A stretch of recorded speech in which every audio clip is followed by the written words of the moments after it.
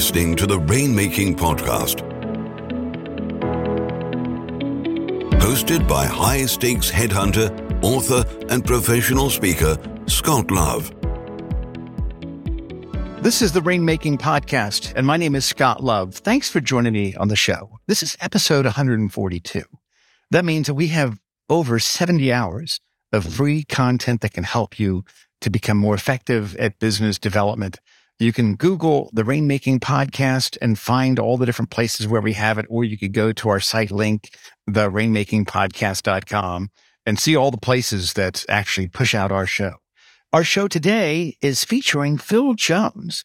Now, Phil's name is probably familiar to you. We had him on the show a little bit over a year ago. He's also an internationally acclaimed author on the topic of influence and sales. And we're going to continue on with the conversation we had before on his book, Exactly What to Say. Now, make sure you connect with Phil. You can go to the show notes and get his links to connect with him on LinkedIn. And also, I'd highly recommend ordering his book. It's a book that is an easy read, and it's going to be very effective and give you some great ideas on how to say exactly what you need to say to your clients. Thanks for listening. As always, this show is sponsored by Leopard Solutions, legal intelligence suite of products, Firmscape, and Leopard BI. Push ahead of the pack with the power of Leopard. I hope you get some great ideas from my conversation with Phil today. Thanks for listening. Hey, this is Scott Love with the Rainmaking Podcast. I've got our special guest today, internationally acclaimed author and speaker, Phil Jones. Phil, thanks for joining me on the show today. Hey, Scott, thanks for having me here. It's always a joy to connect. Absolutely. And you're somebody that I've been following, I think ever since 2017 was when I bought your book. And I read it and I bought it on Kindle and I highlighted it. And I realized I'm actually highlighting the entire book because everything you had to say was actually very helpful. So give me some background. What was it that led up to you writing that book? I want to kind of find out about that first, and then we'll kind of dig into the topic. Yeah, for sure. I mean, the content of that book has been part of my body of work for some time. So we've been training leaders in sales and non-sales roles that are interested in either getting more from their existing customers, getting customers to come back more often, or getting them to spend more money when they shop since about, what are we looking at now? Like 2003. And part of my trainings, part of my curriculum that's always been introduced to those teams has been sprinklings of magic words. Yeah. Circa 2011, 2012, I wrote a little PDF that was to accompany some of my trainings. It was called 17 Sequences of Magic Words. It was a little 2-page giveaway. Find myself at a networking event with other speaker coaches, consultants, authors, saying how hard it was to get published. Little old me says it's easy. You could turn it around in a few weeks. They say, Put your money where your mouth is. And 4 weeks later, I published a book, 2012, called Magic Words. But it was more me delivering on the promise of the bet to my peers than producing my best work. It took that 2-page PDF and just blew it up into a book. But you won. You taught them a lesson. Yeah. And the book was useful, right? It was a giveaway at events. It was lead capture. It was all sorts of things that were useful in my business. It provided credibility and platform. And we did hundreds and hundreds of thousands of units in that book. 2017 is coming to my geographic move from the UK to the US. The question was, what do I need to be able to move from a global business to a North American business? Need a new book that would help put speaker bureaus starting to better think Phil's got something new to talk about. And instead of doing a new book, I just went back and said, well, hold on. Magic's Words was a successful EP. Let's write the album, produce the album. And that's where the book came from. But I think the puzzle that has always remained true has been twofold. One is I can work with teams all around the world that have hustle, have grind, have all of the right ingredients around product knowledge and care for people, etc., to get results where they struggle, finding the right words at the right time in order to be able to make moments of influence matter. And then the difference between good and great, having trained more than 2 million sales professionals around the world, is those that crush it put time, effort, and energy into word choices. Yeah, that's interesting. So let me ask you, let me kind of take that. You said those that crush it put time and energy, and what else did you say into word choices? Probably effort too. They put time, energy, and effort into word choices. That's great. So why do you think, well, let me ask you this. Is there a thought model people should follow as they're thinking about what to say next when they're talking with prospective clients? Oh, there's a huge amount people should be thinking on. And the first is that the worst time to think about the thing you're going to say is in the moment you're saying it. Yeah. What do you mean by that exactly? what I mean by that is so many times we find ourselves coming away from conversations thinking shoulda, woulda, coulda. We come away from conversations thinking, who was that idiot? And the person we were talking about ourselves. If you put more time into pre-briefing conversation as opposed to debrief, then what you'd actually do is you'd use the same amount of time. You'd just be way more efficient. And for rainmakers, there are really three areas that I'd say to focus on getting ready for. One is a category that I call later today, i.e., what is the time you've already documented to your schedule to be able to meet and converse with people, where it's imperative that you get result from that meeting or converse? What if you could just get some more thoughtful thought around that activity before you find yourself into it? Start with later today, get better at that, then work on later this week, later this month, later this year, and get ahead of the moment you're going to find yourself in, looking for levels of success out of that action, as opposed to did I win or did I lose? How do I create multiple levels? There's always more on the table. So later today is the first habit. Okay. Second habit is known objections. In every industry, people are faced with known objection, known objection, known objection. And whether it's a consistent evergreen objection or a topical objection that exists because of something that's happening within the market at that time, is we knew it was coming and people behave like I didn't see that coming. Yeah, that's right. I'm like, well, you should have seen that coming, because that's what a pro would do, right? They'd know that that's how other people might look to be able to behave. They'd know their enemy. And when you do the work to understand the objections that you're going to face, you don't have to get good at overcoming objections. You can get good at uncovering and avoiding objections, which is very, very different. You can help people understand whether you're a right fit for them a lot earlier in the decision-making process, as opposed to shooting and then realizing that you've now got friction and then having to uncover that friction. Yeah. So you've got later today, known objections. Yep. And the third thing, which is probably worthy of more focus, is what I call critical conversations. And by critical conversations, I mean the moments within the moments that have the most over-indexing success factor on the overarching outcome. So I could argue, for example, a critical conversation in my life is every time I interact with my wife, right? The conversations with my wife are going to affect my life. But I can't just focus on every conversation with my wife. What I can do is I can say, well, I leave the house a lot and I'm back from the house a lot. I leave the house a lot, I'm back from the house a lot. I travel a lot with the kind of work that I do. So actually, the most critical conversation is what comes out of my mouth the first 30 seconds when I re-enter the home from being away on a trip. Right. That's an inflection point, right? Right. And I can put a lot of thoughtful thought around that. And I think every human being on the planet should be working a critical conversation in their personal life. One is who they are as a leader, and one that's going to put money in their pocket, and actually find the moments within the moments that are likely to have the biggest impact. So tell me that again, Phil. You just mentioned something, and I wanted to make sure I understood that. You said that each of us have the conversation in our head. And say that again, please. What I'm saying here is we should all be working three critical conversations all the time. One personal, one leadership, and one that's going to put money in our pocket. Have thoughtful thought around that ahead of time, so that what we can do is we can show up to those moments with a lot more intent. Yeah. So let me ask you this. You mentioned that what a pro does, a pro will get good at uncovering and avoiding objections rather than overcoming them. That's right.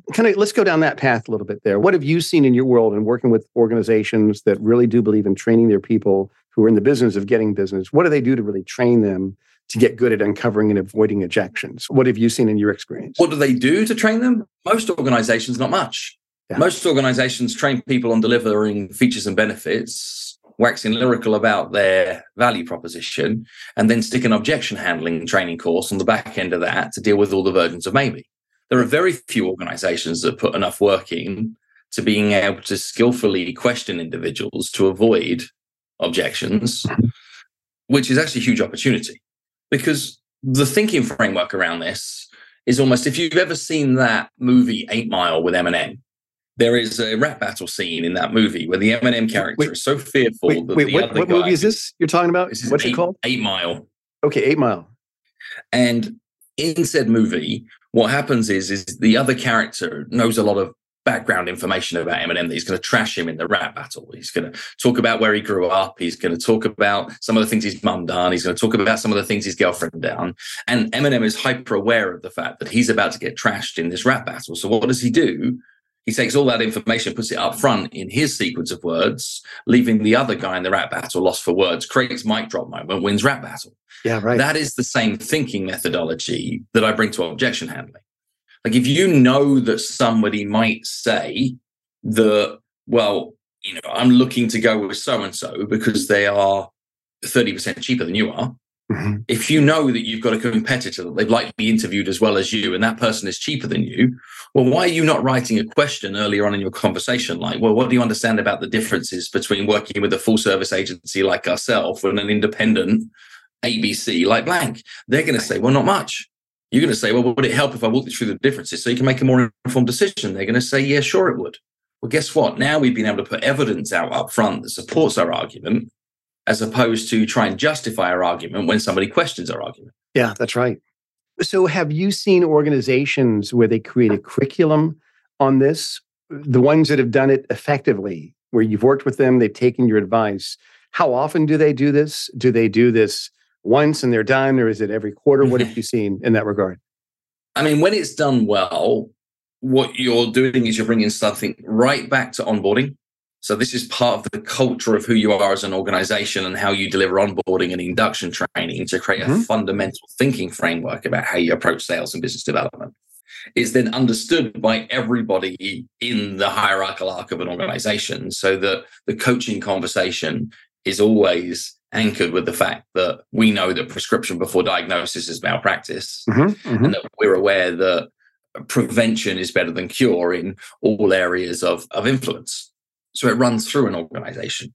That means it shows up at morning huddles. It shows up at regular training sessions. It shows up at repeat training sessions on repeat. That this isn't something that goes away, in the same way that a high quality personal trainer doesn't say, I told you once to eat less calories, work out more often, you've got it. That's right.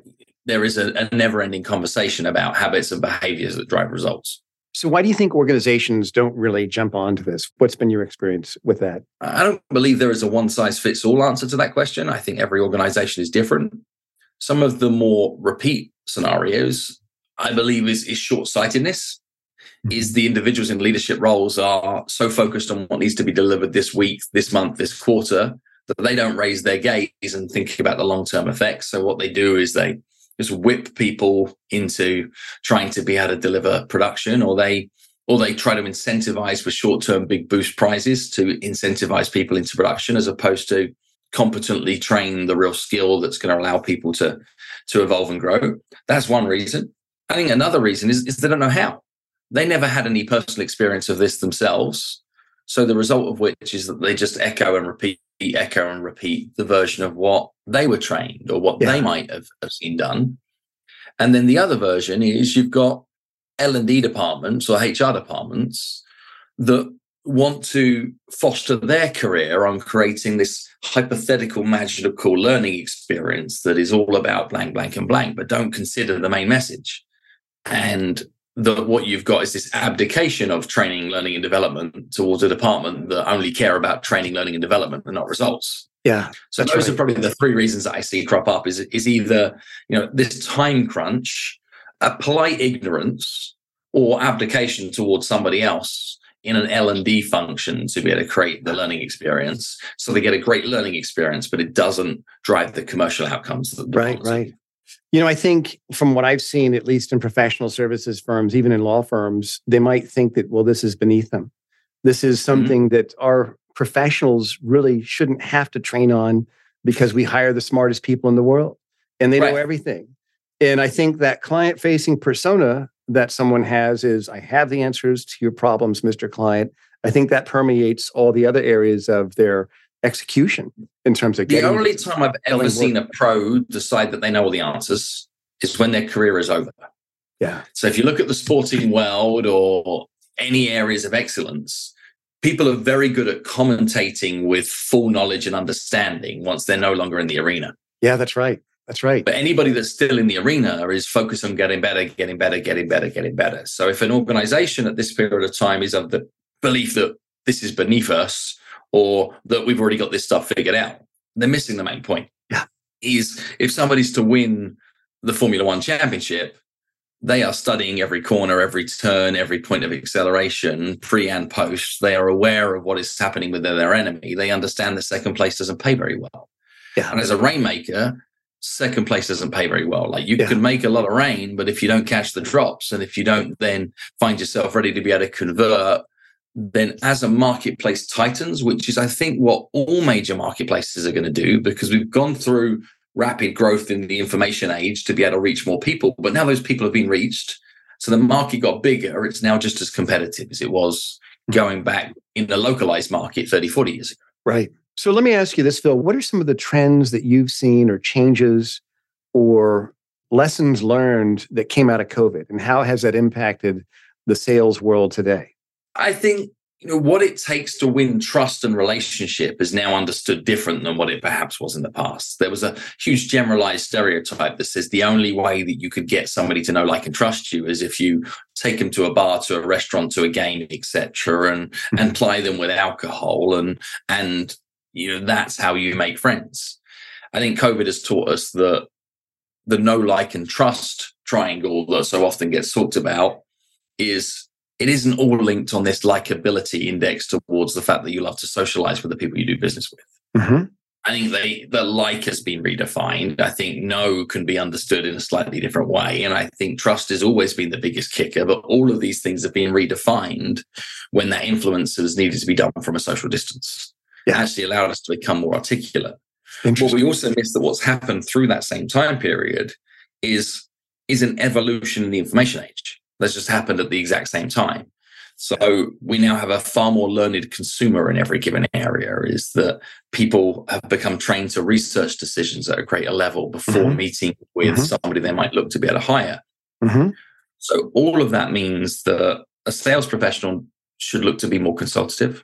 A sales professional doesn't necessarily need to be the life and soul of the party stereotype, Glenn Gary, Glenn Ross, Wolf of Wall Street type version that has once been heroined. This is the time to win with things like genuine understanding of the person you're looking to try and influence. Yeah. This is the time to win where you are pulley and not pushy. This is the time to win where being strategically curious creates far more opportunity than having strong product knowledge and being overly enthusiastic. Yeah. And it is a skills-based economy as opposed to a leads-based economy. And what I'm seeing in every big industry is leads burned and bruised by incompetence. Wow. Everywhere. They are burned and bruised by incompetence with the belief system that people think that there is another one, there is another one, there is another one, so no big deal, and forgetting the reputational damage by incompetence touching somebody that could have been a client. Well, that's well said, Phil, and very insightful. Let me ask you this then. Let's say if you could summarize some of the things you talked about, or even just generally give us 3 action steps that professionals can take to really know exactly what to say. What would those 3 action steps be? I think the first is something we touched on earlier. I just want to bring it back to the front of mind, is to remember that the worst time to think about the thing you're going to say is in the moment you're saying it. Yeah. So decide today, what are your critical conversations? What is a moment within a moment that could put more money in your pocket than right now? Like, not, I need to get better at my initial client interview or my outbound phone call, etc. At what precise point in that one thing? Because when you can get focused on one thing, it can bleed out everywhere. So choose your critical conversations, pick 3, 1 commercial, 1 leadership, 1 life. Second thing that I would invite people to be able to focus on is gift themselves rookie mode, by which I mean go back to the fact that you don't know everything. And whether that means grabbing my book or restudying work around influence and persuasion, plugging into Cialdini's work, starting to make yourself a student of the craft again. Start looking at saying, well, I'm in the business of influencing people. And it made me say, well, I'm going to reread Dale Carnegie's How to Win Friends and Influence People that I studied 35 years ago. I'm going to go back to it and I'm going to read it like I'm 17 years of age again with all of the knowledge I have right now to see what it teaches me today. Yeah. So rookie mode and be a student. I love it. Rookie mode. That's great. And I think the third thing for focus would be to know that now's the time. So if you want to get better at your conversations, amplify the conversations that you're having with the people you're already having conversations with. Your existing clients are somebody else's prospects. Let me repeat, your existing clients are somebody else's prospects. There's always a bigger if you're fish. not taking care of them, That's right. Your competition are going to be mastering new skills. Yep. And your competition are going to be getting hungrier towards your people. We're seeing a generational transfer. We're seeing younger people with more competence, that people are making decisions to make changes right now. And that change could be away from you because your help has been pretty decent, fine, no great problems. Doesn't mean that you've done enough to keep them. Well, Phil, these are great insights, and I really do appreciate you being on our show today and sharing this. Tell us about your offerings. What is it that you have, that you do, that you'd like our listeners to know? And we'll certainly put any of those links on our show notes for everybody. Oh, for sure. I mean, I would love the end of my life, that my tombstone reads, proud father, loving husband, and creator of Exactly What to Say. So if you're not plugged into all things Exactly What to Say, then starting place is grab the book, right? It's $9-10 on Amazon. Great, grab a great book. Fantastic book. I highly recommend it. I've read it several times. It's great. I speak at conferences. I consult to large organizations. We do a lot of exec work behind the scenes in help building training frameworks for organizations that want to be able to win.